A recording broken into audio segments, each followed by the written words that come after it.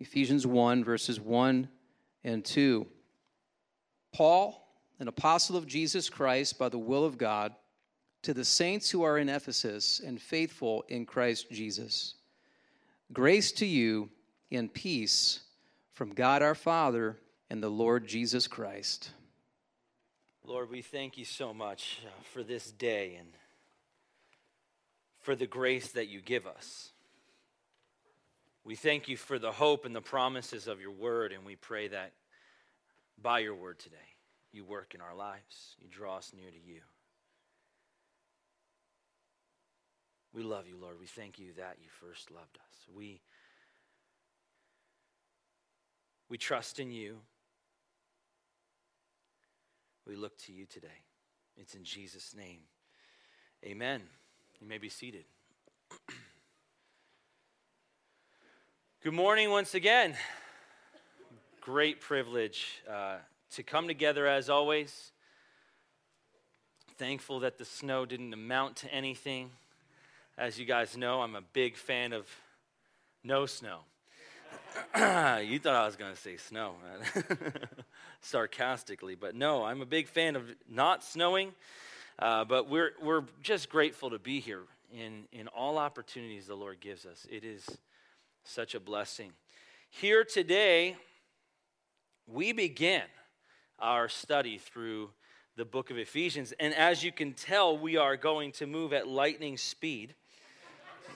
I wasn't ready. I wasn't quite ready. I'm standing over here, and I'm like, oh, he's done reading already. I got to get up on the stage. There's only 2 verses. We usually have been like, 10, 12, But, in Ephesians, it is so rich, so full of doctrine. We are going to be taking little chunks at a time. And I've been amazed as I've been studying at the inspiration of Paul. And as he wrote this letter, he says a simple phrase, like in him, and we'll see that many times throughout this letter. He says those simple words, and we're like, yeah, that's great, but there is so much involved in that. And there's many simple phrases or even words that Paul writes, and it looks like it's something simple, but he's got such great meaning behind it. Truly, Paul was inspired, and we are grateful. We're looking at today simply a greeting and introduction to the letter, but it is so rich and full of doctrine and direction, and we're going to have quite a journey through it for who knows how long. I mean, could be years. Martin Lloyd-Jones actually wrote or taught a whole message on a comma in the book of Ephesians. So I'm not going to do that. We'll get through at least a verse or 2 each week. But here today, looking at this letter that was written to the church of Ephesus. And by way of introduction, let's just lay a little bit of groundwork in the city of Ephesus. And the city of Ephesus was a large and important city. Modern day, we look at the map, and it's Turkey. It's in Turkey, the Asia Minor, and it was known as a place where east meets west. It's this kind of this central point, this middle ground, and it was a place of trade, and a lot of different exciting things were taking place. In that day, some 350,000 was the population then, and that was a big city. We think 350,000, that's nothing, right? Go to New York, and there's millions, and all these cities around the world, but in that day, that was a big city, had influence, and was this middle ground where east meets west, like I said, and even in that sense of where the Greek influence and under the Roman government met this Eastern religion that had crept in over here, and all these things kind of coming together in this place of Ephesus, and it's well known for its link to the world.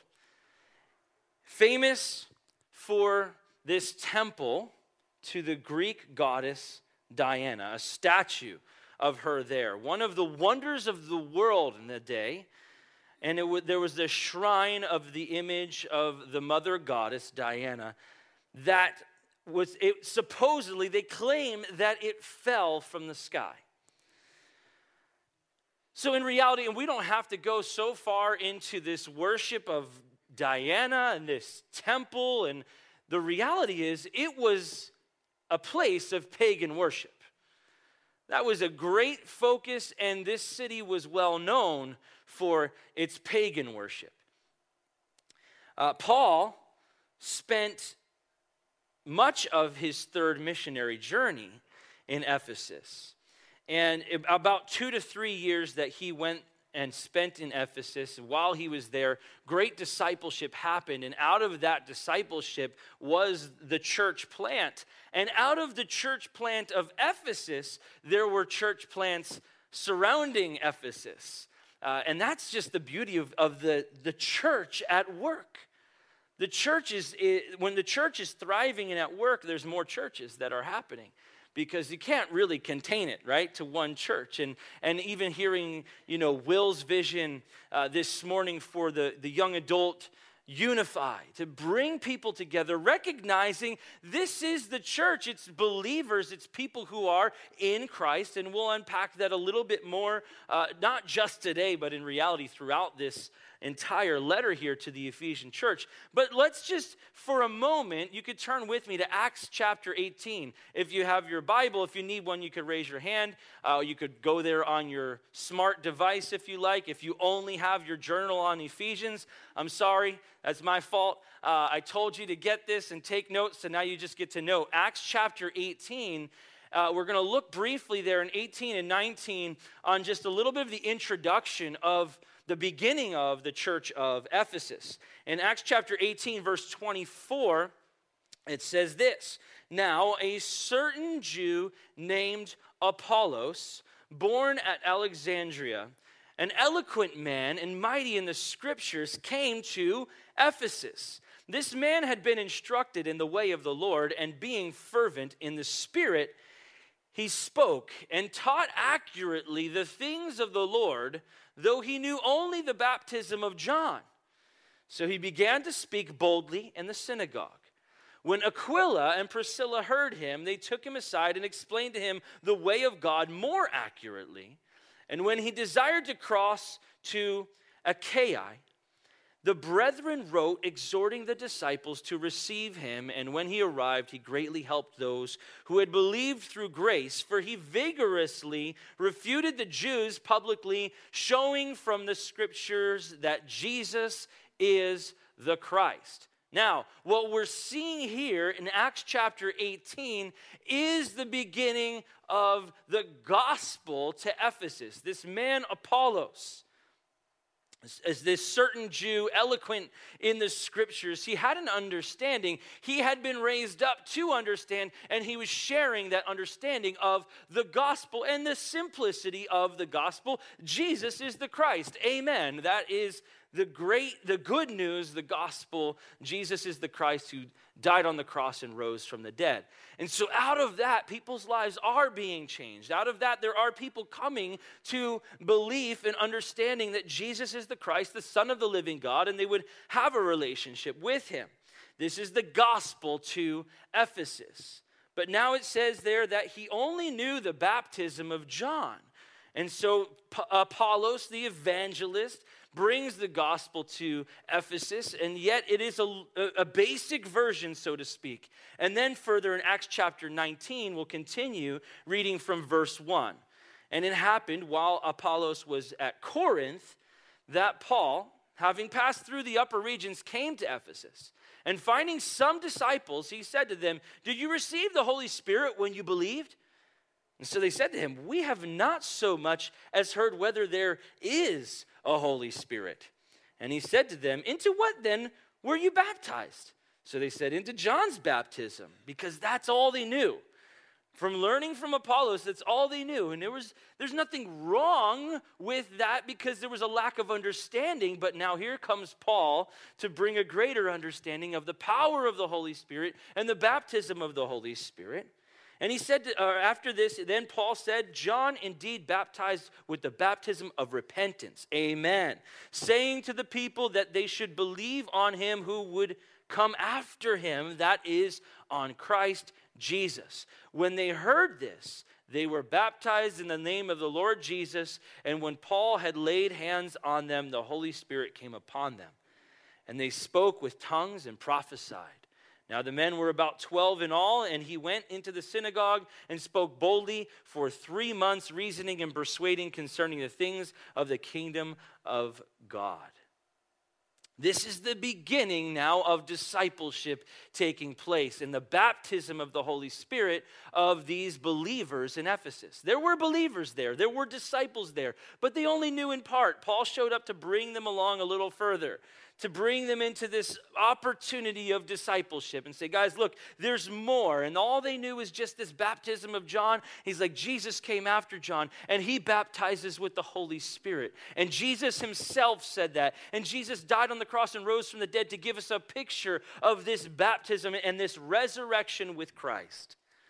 So this is Paul's ministry at Ephesus. This is now the beginning of the church of Ephesus. People were impacted by the ministry of Apollos, but the people of Ephesus were lacking in discipleship. And they were lacking in spiritual maturity and in leadership.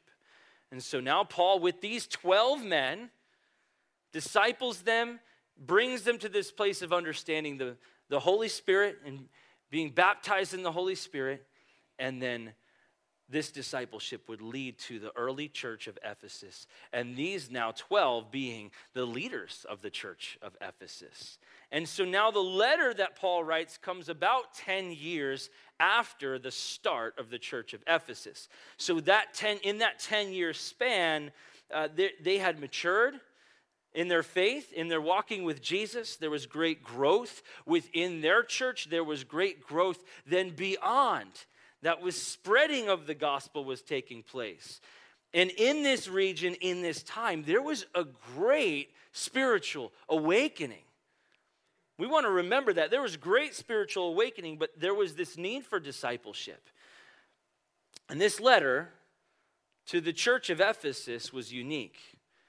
Unique in that it was not very corrective. Other letters we see were correcting a lot of problems in the church, especially you read 1st and 2nd Corinthians. There was a lot of problems. The church had become very corrupt in many ways, and there's a lot of correction there. But now here in Ephesus, it wasn't so much about correction, but direction and doctrine, teaching this great doctrine. And there is these 6 chapters, as we look at them in Ephesians. It's going to take us a long time, as I said before, because it's so rich. Paul might make a simple statement, but there's a lot to that statement.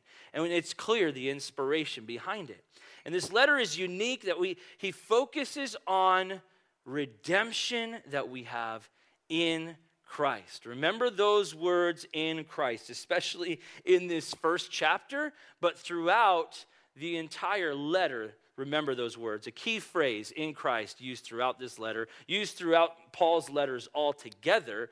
But what he's doing in this letter, not, as I said, so much addressing problems in the church, but explaining great themes in Christianity and great doctrines in Christianity. Focused on God's work in the church. The church being a community of believers. And Paul writes these things from a prison cell. And in that prison cell, I believe he had this great understanding. As he had a great understanding of suffering, this is so full of richness in his understanding of suffering. Spoken of, this letter is spoken of as the most majestic expression of the gospel. Spurgeon says this: the epistle to the Ephesians is a complete body of divinity. In the first chapter, you have the doctrines of the gospel. In the next, you have the experience of the Christians. And before the epistle is finished, you have the precepts of the Christian faith. Let us read, mark, learn, and inwardly digest the epistle to the Ephesians. And now we'll get into the text here, verse 1. Paul, an apostle of Jesus Christ by the will of God, to the saints who are in Ephesus and faithful in Christ Jesus. We have this basic groundwork, and from there we understand who the writer is right here in the greeting, Paul. Now, we write letters differently today, don't we? We write a letter to whom it may concern, or we put their name at the top with the little comma, and then we start saying what we need to say. So to say is like, hey, you, listen up. Now, the greeting here is not so different in reality, but different approach. The presentation of here's who it is. Instead of putting a name at the bottom of the letter like we would do, it's saying, listen, Paul. Paul, he had a great influence in Ephesus as he led many Christians, led people to Christ and discipled them, as we read in Acts chapter 19. This letter from Paul had a lot of weight because of his influence in Ephesus, because he had poured his life into people. Look, we see that. We see that today. As you pour your life into people, you have greater influence into those people.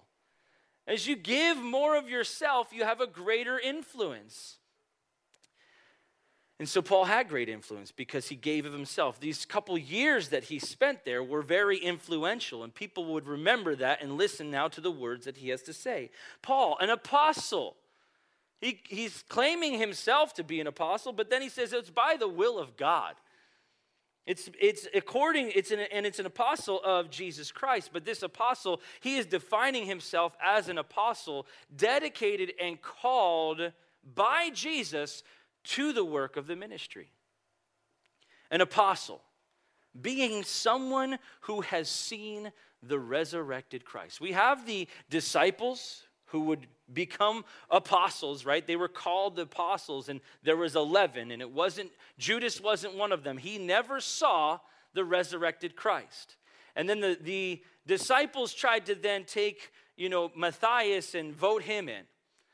Didn't work out so good, but I believe that Paul was the 12th of the apostles, as he did, in fact, on the road to Damascus, see the risen Christ in his glorified state, and of course being called to ministry by the word of Christ himself. Jesus showed up on that road to Damascus and spoke to Paul. These are marks of an apostle, given this word and this calling directly from Jesus, out of the mouth of Jesus, in his resurrected state. Paul being an apostle of Jesus. So these things so far, Paul, his influence, it held weight. So his writing holds weight. An apostle, that holds weight. There is this influence of just being an apostle, of having that title, so to speak. And then of Jesus Christ. Now that holds the greatest weight. That is the name that matters. Jesus Christ. And that's what actually qualifies Paul for ministry and validates the work of the ministry and validates the words of this letter. It's Jesus Christ. And the fact that he is an apostle, he is a sent one of Jesus Christ. Whoever we are, whatever our title, really doesn't matter. When it comes down to it, it is that we are in Christ and we are disciples of Christ, sent out to be ministers of the gospel. But it's the name of Christ. It's the name of Jesus that matters. That's what gives authority, and that's what qualifies us for ministry. That's what validates our calling. That's what validates the words that come out of our mouth. It's Jesus. Now, Paul was a well-educated man. He was raised up as a Hebrew of Hebrews, a good Jewish boy who went to school and learned everything that you could possibly learn. Top of the class. But he was deceived. He would admit that. And he says himself in the writing to the Corinthian church, "For I have determined not to know anything among you except Jesus Christ and him crucified." That validates everything. You know, everything else that we look for to validate our feelings, our influences, our attempts at life and ministry, nothing else will validate except for Jesus Christ. And that we have been with him and trusted in him and we're walking with him. That validates us. Nothing else. Paul would go on later in ministry to have these testimonies to share, and he has a great testimony, right? I mean, Jesus showed up, knocked him off the horse, and blinded him by the light, and it was an amazing experience. But that testimony is simply that he's a changed man, and it's validated because of Jesus. Not validated by any other experience other than Jesus himself. There's other things that might bring us along and help us grow in understanding and maturity, but it's Jesus who validates. So then he goes on to say he's an apostle of Jesus Christ by the will of God. Further validation of Paul's commitment and calling to ministry. It is by the will of God. He is called by the will of God, not by the will of man. Meaning he is also not swayed by the will of man. When he's got a calling, he's like, I'm called, I'm going to write this letter, and I'm going to write other letters. And these letters, some of them, there may be controversial things that are said, but he is called by the will of God to press in, to disciple, to minister. It validates his commitment. It validates his calling. He is called by the will of God and not of man. He is also called by the power of God. The will of God is connected to the power of God.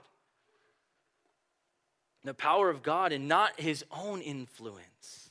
Not toiling in the flesh. Not going at it and just saying, I've got this and I can figure it out. And I'm going to take everything that I know and understand to try to validate my calling to ministry. No, I'm going to take Jesus. I'm going to walk with Jesus to validate who I am and my calling to ministry. God's will is what matters. Because he is an apostle of Jesus Christ who is called by the will of God, in this greeting, that's the groundwork. Because he is an apostle of Jesus Christ, called by the will of God, listen up. He's good. He's got some good stuff to say. This man has been changed. This man is called, and he is validated by the will of God, by the words and the works of Jesus Christ. So listen to him.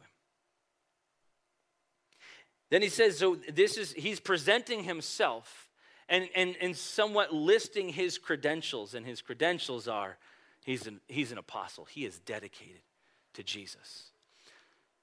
Then he goes on now, who is the letter to? To the saints in Ephesus and the faithful. This is written in a way to include several or many or all the churches, even beyond Ephesus and even to this day. The saints, believers. It translates to saints are believers, and this is the title given to believers by God. Saints in Ephesus. And then the faithful, also believers. Believers in Jesus Christ. This is one category, but two different titles. Paul presents himself and his title, and now he says this is a letter to, here are the titles, it's believers. It's believers specifically in Ephesus, and it's believers beyond Ephesus. In some ancient manuscripts, the word Ephesus is not there. In this same letter, that would be a blank left there. It would indicate even this letter went out in circulation to many churches of that day. No doubt Paul wrote this letter to the church of Ephesus, but as it is inspired, it is scripture, it is living and powerful, and it is written to us today. So as we read this, we might say, to the saints of Cornerstone Church, to the believers, to the faithful of the year 2022. And so as we take this first verse, we recognize this. Paul, he's got all the credentials. He's an inspired man of God, an apostle. And the words that he's writing are no doubt inspired. But this letter is to us. Yes, it's to the church of Ephesus, but it's to us. Believers, listen up. Listen to the words that Paul would say. To the faithful, to those who are in Christ Jesus. There's the word. There's the first time we see it, in Christ. The faithful in Christ. These words, in Christ, is used 27 times in this letter. 165 times in Paul's many letters. In Christ is connected to transformation, and in Christ is connected to satisfaction. You see, if we are in Christ, we are a new creation. There's transformation. We will be changed as we are in Christ. And at the same time, if it's Christ in us, he's going to change us. And we will be satisfied as we have fellowship. It's more than just the term of Christianity. Being in Christ is more than just like, yeah, I'm a Christian. I'm a believer. Being in Christ is about a spiritual intimacy and fellowship and nearness with Jesus.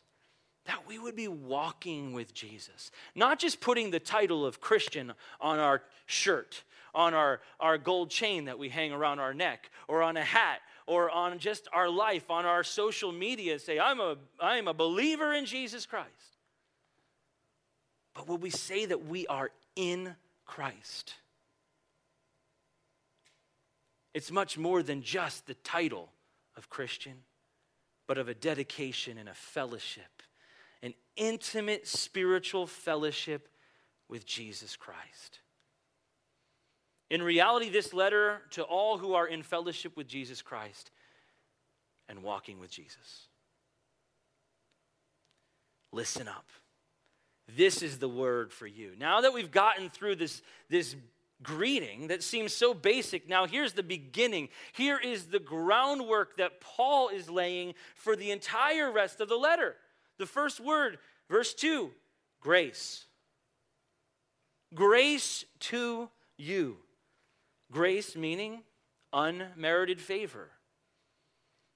This is a greeting that's typical of Paul. In his letters, this is how he opened them. He would open them in a similar way. He might call himself a bondservant, or an apostle, but he opens in a similar way, and he opens with grace. Because they needed to understand grace. Grace to you. You need to understand grace. And so that's the word for us. It's not just the church of Ephesus, but it's grace to you, Cornerstone Church. Grace to you today. It is essential for us to walk in his grace, to understand the grace of God. Now, this is a hard thing to understand, isn't it?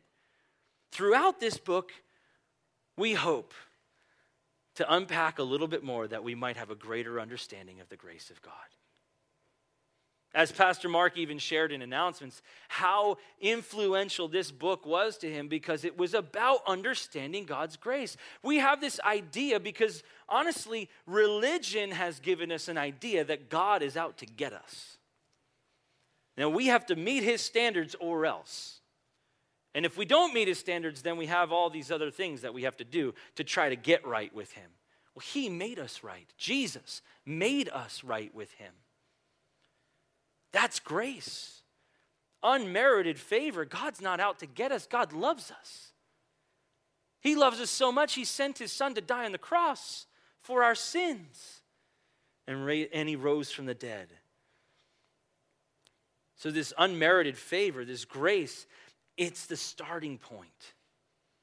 Grace needs to be the starting point of all the doctrines to be unfolded here in the letter to the Ephesian church.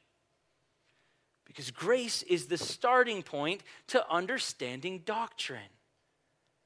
If we don't base it all back on grace and on Jesus himself, then our doctrine's going to be all over the place. Our theology's going to go wild. We're going to just grab it. Yeah, that sounds pretty good. Oh, yeah, I'll have some of that. I'll get some of this. We're like making a stew, and we're just throwing in all sorts of different things.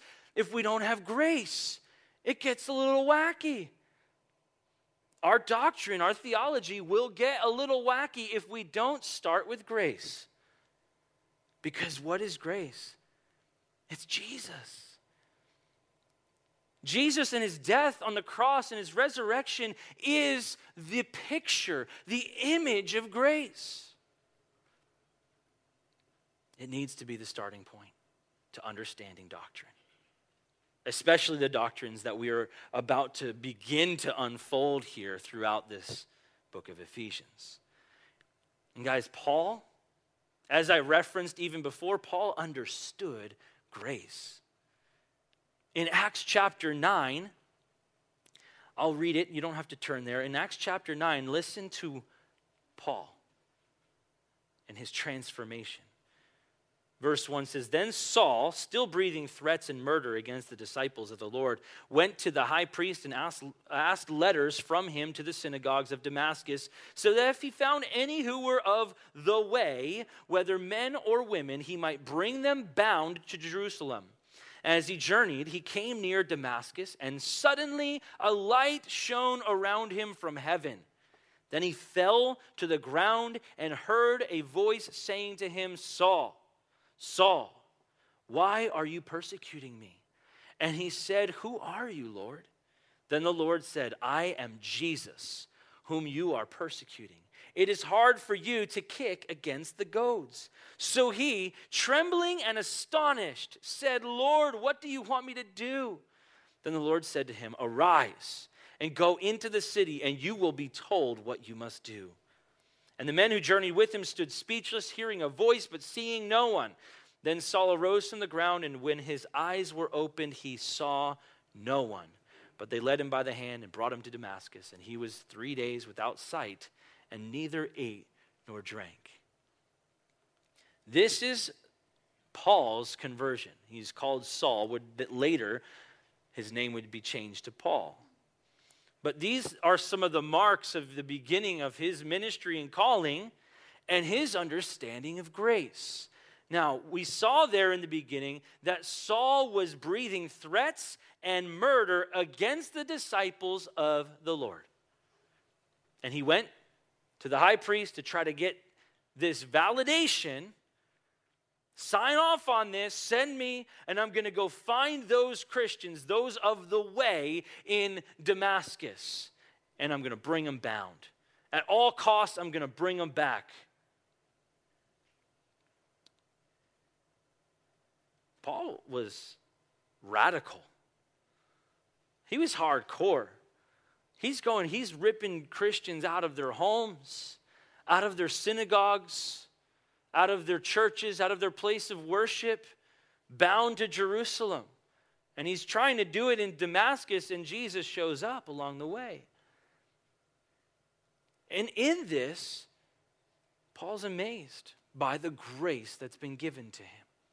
This transformation that took place is unbelievable. That's what grace does. It transforms. It changes us. But what happened is that Paul saw Jesus. At the same time he saw his own sin, he got direction straight from Jesus, and he responded in obedience. That's what grace does. Do you see Jesus for who he is? What he's done? The Son of God who died on the cross and rose from the dead? The simple message of the gospel. Do you see Jesus for who he is and what he's done? Do you like Paul, see your own sin as Jesus points it out? Do you receive the word from the Lord and respond in obedience? That's what it is to understand grace. And you know what? We have to make decisions every day that demonstrate our commitment to Jesus Christ, that demonstrate that we understand grace, that we have that walk in relationship. And to say that, yeah, I understand grace, but then I just keep on sinning and doing what I want. Paul says it in Romans. Shall we continue in sin that grace may abound? Certainly not. Certainly not. How can we who have died to sin live in it any longer? Certainly not. That is not grace. That is not an understanding of grace. Understanding grace is being changed, seeing your own sin, walking in obedience. Paul, as you would see throughout much of the New Testament, was a poster child of grace. And maybe you would look at your life and say the same. I've got that story. A poster child of grace. I had some serious issues. I was out persecuting the church. The reality is, grace is the same for all of us. It's there. And we are all saved by grace through faith, as Paul will go on later in this letter to write. Whether we think we are a good person or have been a good person, or whether we are the worst of the worst, in which Paul would write at different times, basically he was both. He's like, you know what, I was a religious person. I was doing the right thing, so I thought. Because apart from Christ, we're not doing the right thing. Then he said, I'm the chief of sinners. It's grace. We all need grace. One way or another, we all need grace, and his grace is poured out through Jesus Christ. He had an understanding, and he shares that with us. And the word grace occurs 12 times in this letter, and the word for grace that's used here is charis in the Greek, and it was a very common Greek greeting. Now the next word, peace. Grace to you and peace. The word peace, shalom. A very common, the most common Hebrew greeting. What is Paul doing here? He's joining together Jew and Gentile in the bond of love through Jesus Christ. Jew and Gentile, it doesn't matter. It's grace and it's peace. And this greeting is for all of you. This letter is for all of you. It doesn't matter what your ethnic background may be. It doesn't matter what your previous religious status may have been. Grace and peace. Peace being union, bringing near and unified with God.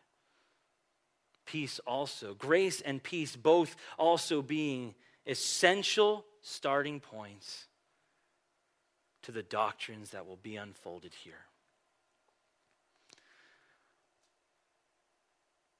Receiving God's grace allows us to walk in peace. To be at peace with God because of the grace of God, and to experience the peace of God that surpasses all understanding. Are we lacking peace? You see, Jesus has already done the work and has brought us near. We are brought near by the blood of the Lamb. There's that union. If we're lacking peace, then what's happening? Has Jesus moved farther away? Or have we? He hasn't gone anywhere. He's the same yesterday, today, and forever. Peace is that bringing near. And we not only have been brought to peace with God, but we can experience the peace of God over our lives, over our circumstances, and not getting caught up in things. Is Christ enough or not? Is his grace sufficient or not? If we're lacking peace, then likely we're lacking grace. We're lacking in our understanding of grace. So he says, then it is from our Father. Here's the word. It is grace and peace from our Father and the Lord Jesus Christ. He says again, he's saying from our Father, indicating the Jews and Gentiles in the church are members of God's common family. The same Father. If you are in Christ, whether you were Jew or Gentile, right? Whether Greek or Hebrew, it doesn't matter. We are one in Christ. Through God our Father. This picture of the oneness that Jesus prayed for in John 17. Among the body of Christ. That we would be one. And Paul is saying that no matter what, no matter your ethnic background, prior religion, we are one in Christ. God our Father. And this is where the grace and peace comes from. And the Lord Jesus Christ. Grace and peace are both given equally from God our Father and Jesus, who is titled Lord. Because they are one. It's from both of them. God our Father and the Lord Jesus Christ. They are one.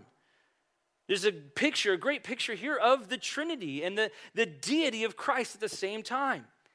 Lord Jesus Christ. He is Lord. He became flesh. And in him becoming flesh and living on this earth and dying on the cross and raising from the dead, he became Savior. Jesus is Lord, and Jesus is the foundation of all the doctrine and faith.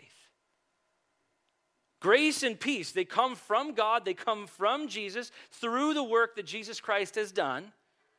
And those are the essential starting points to the doctrine that we're going to unfold. But Jesus himself is the foundation of the doctrine. He's the foundation of faith. So there's the essential starting points, grace and peace, and there's the essential foundation. You have Jesus is the foundation, and those are the things that get us started. Grace and peace. And this is the beginning of how we can begin to unpack the doctrine in this letter to the church of Ephesus. Jesus is the foundation. Grace and peace are the starting points. Relationship with Jesus Christ. Jesus is the most important thing in our lives, and relationship with us is the most important thing in our lives. And if you've not entered into a relationship with Jesus Christ, it is the most important decision that you will ever make. Without him, we do not have grace and peace. We don't have a picture of grace and peace. He brought redemption.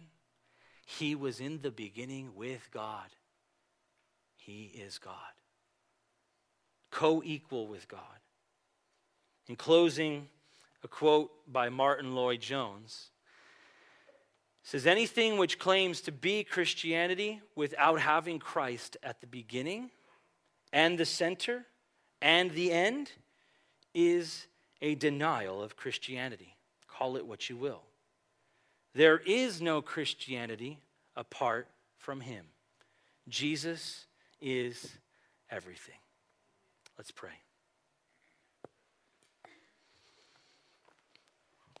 Jesus, we thank you today.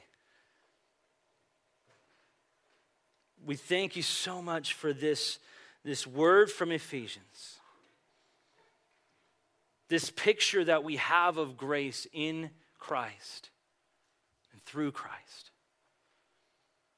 Help us to understand and to walk with you.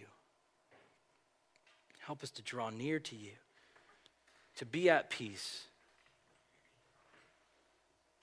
We trust in you. As I said just a moment ago, if you don't have a relationship with Jesus Christ, that's the foundation. That's the starting point. And maybe you're here and you like coming to church. You're okay with coming to church. You like the experience of being here. The people are okay. But you're lacking relationship. And maybe you're lacking understanding and you don't know what's the deal with all this doctrine. Listen, know Jesus and him crucified. And all these things will be added unto you. Understand that who Jesus is and what he's done. Start there. Walk with him, have a relationship with him. Seek first his kingdom, and all these things will be added. Draw near to him, and you'll see him do great things. He'll answer your question. You can build upon that, the different doctrines and theology that we might read and study in Scripture. You might want to answer all of your questions. You might be struggling and suffering and grieving and seeking for answers to your problems. It starts with Jesus. Jesus is the answer to your problems. His grace is sufficient for you. And he brings you near through the cross and through his blood. Would you receive him today? Enter into that relationship. So if you've never done that before, I'm going to lead you quickly in a prayer before we partake in communion. You could say these words, say, "Dear Jesus, I confess that I'm a sinner. And I believe in you. I believe that you died on the cross and you rose from the dead. I give you my heart. Would you come into my life that I might walk with you? In Jesus' name."